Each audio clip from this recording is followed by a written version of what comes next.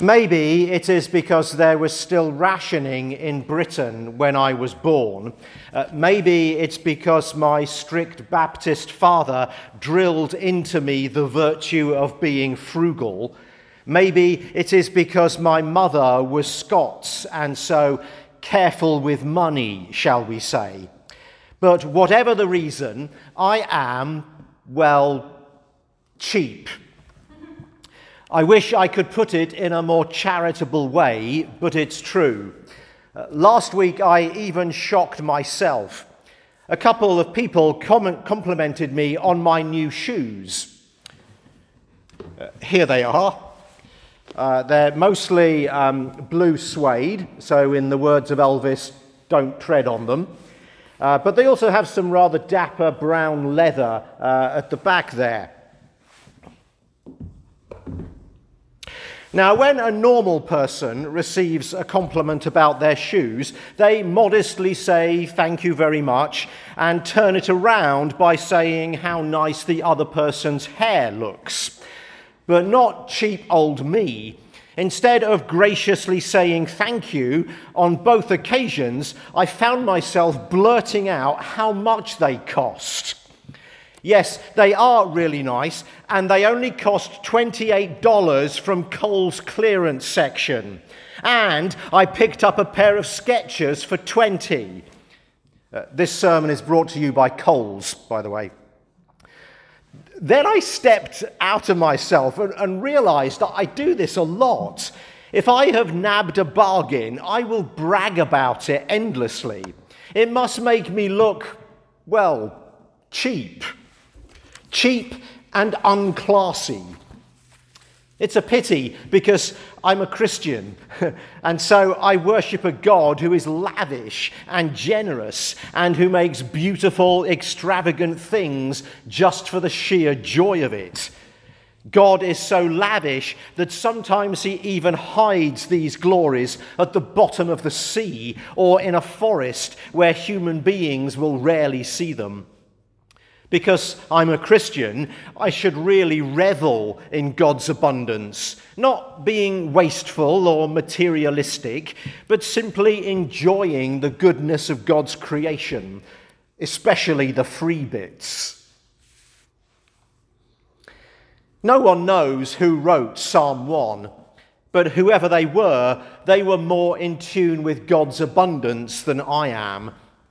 I can picture the poet sitting on a riverbank, his feet in the water, a cooling foot spa on a hot and dusty day. And across from where he is sitting on the other bank is a tree, a majestic giant in full leaf, with fruit large and ripe and dangling tantalizingly. Can you feel the merciful shade of the leaves sheltering him from the Mediterranean sun?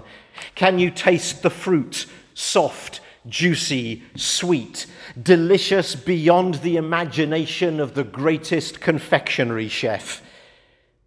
The righteous person, the lover of God, the follower of Christ, says the poet, is like a tree planted by streams of water, bearing fruit in due season with leaves that do not wither. They bear fruit at the right time, but their leaves do not wither. Curious. When I read that, I thought, this is a miracle tree. Trees that bear fruit are deciduous, aren't they? Every tree I could think of sheds its leaves, every fruit tree. So this image, I thought, is describing a freak of nature. It doesn't exist. It enjoys a mysterious and miraculous life. But actually, I was wrong. There are some evergreen fruit trees. The avocado, the mango, the lychee, to name nearly all of them. And the poet had never seen any of these. But there's a fourth that is much more familiar to him. The olive tree. It produces edible fruit, it is an evergreen, and it is all over the poet's native land. The olive tree is all over the Bible too. It's a powerful symbol.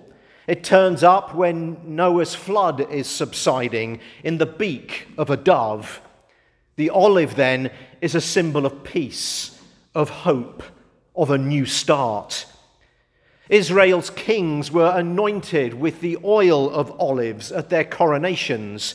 So this tree and its fruit symbolizes the calling of God's people.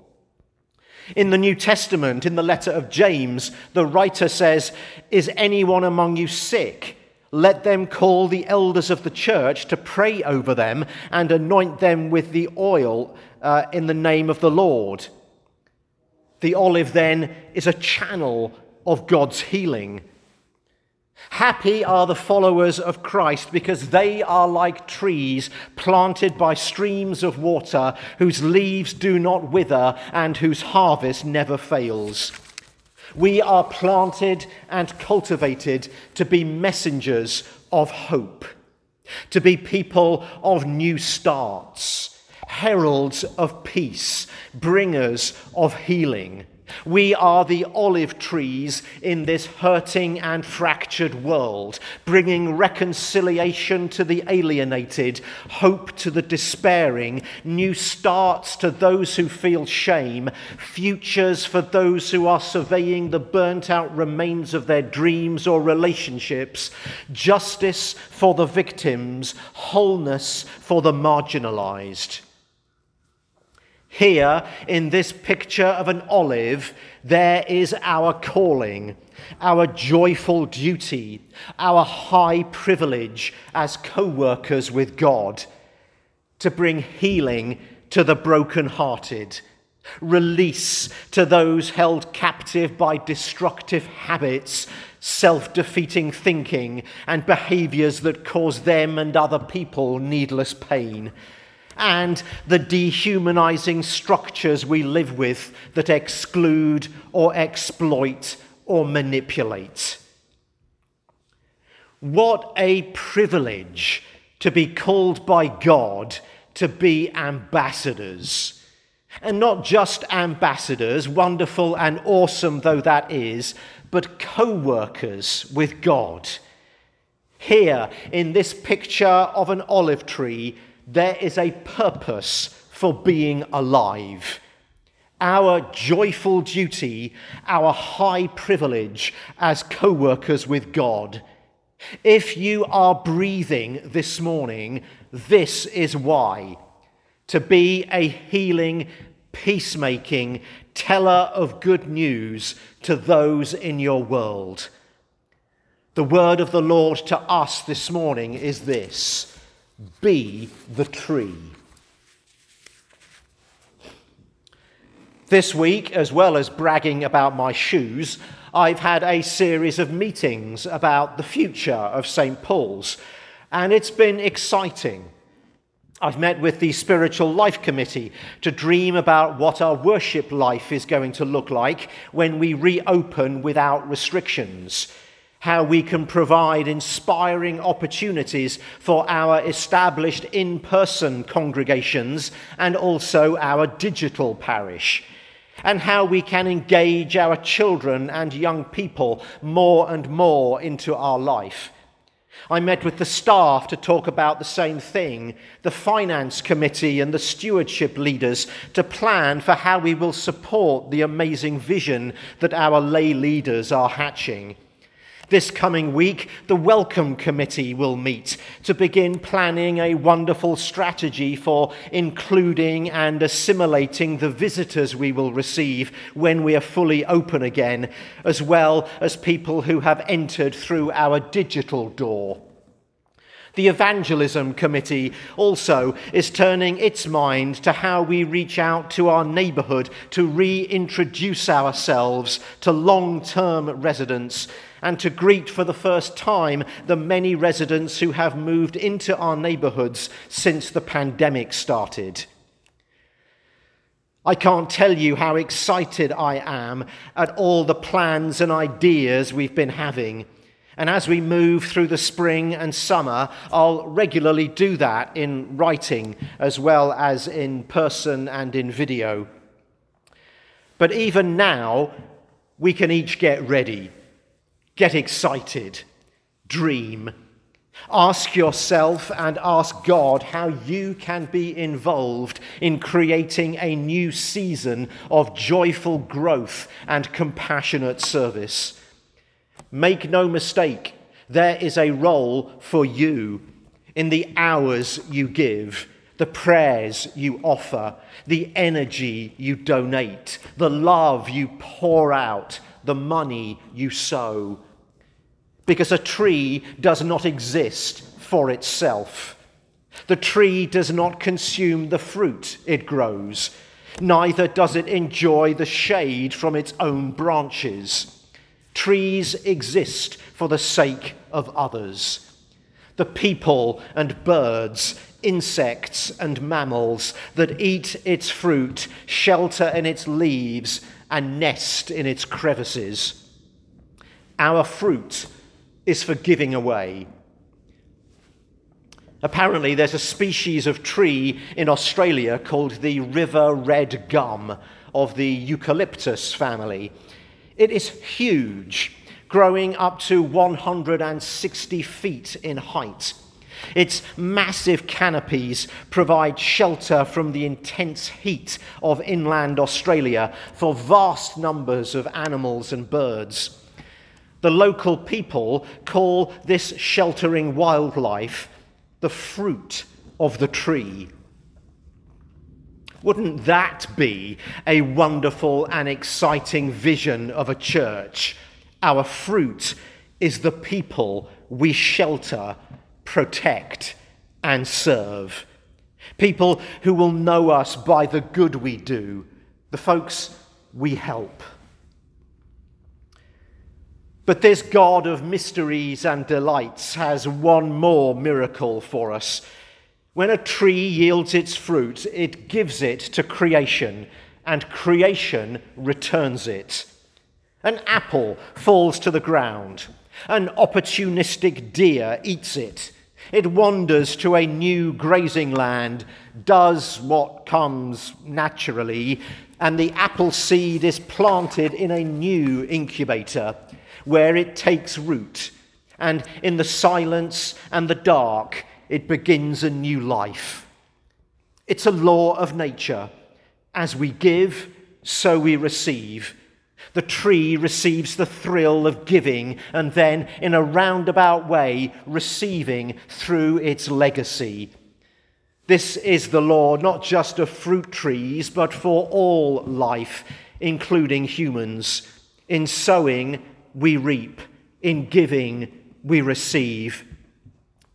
In giving, we plant a legacy that will bring in God's kingdom long after we are gone.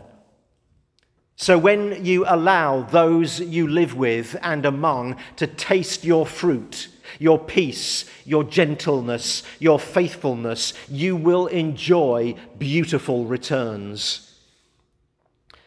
It's why the people who walk with integrity in verse 1 of Psalm 1 are happy. Isn't that a great word to start a psalm with? Happy. Happy are they who have not walked in the counsel of the wicked. Happiness is a byproduct of seeking higher things: God, love, relationships, peace, justice.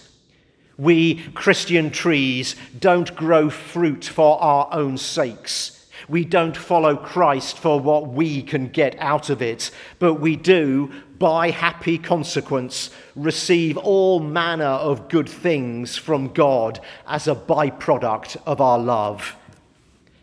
Everything they do shall prosper, the reading ends. Now there is an amazing promise as we eye the full return of de-restricted church life. Everything they do shall prosper. So how do we be this tree whose leaves never fall, whose fruits never fail, and which prospers in all it does?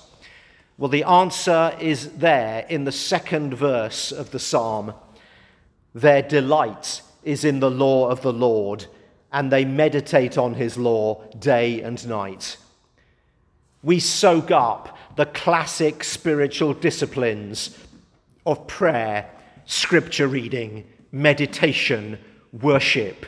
This is how we stay rooted by the river. We need that daily reservoir. We're in a pregnant time of waiting in the church calendar, the 10 days between the ascension of Christ and the coming of the Holy Spirit at Pentecost. And we're in a pregnant time locally too, as we wait with vision and hope and prayer for our full reopening. Let us remain rooted by the river, drinking deep of God's Spirit. Then we can brag about a bargain, because drinking in the Holy Spirit is totally free. Amen.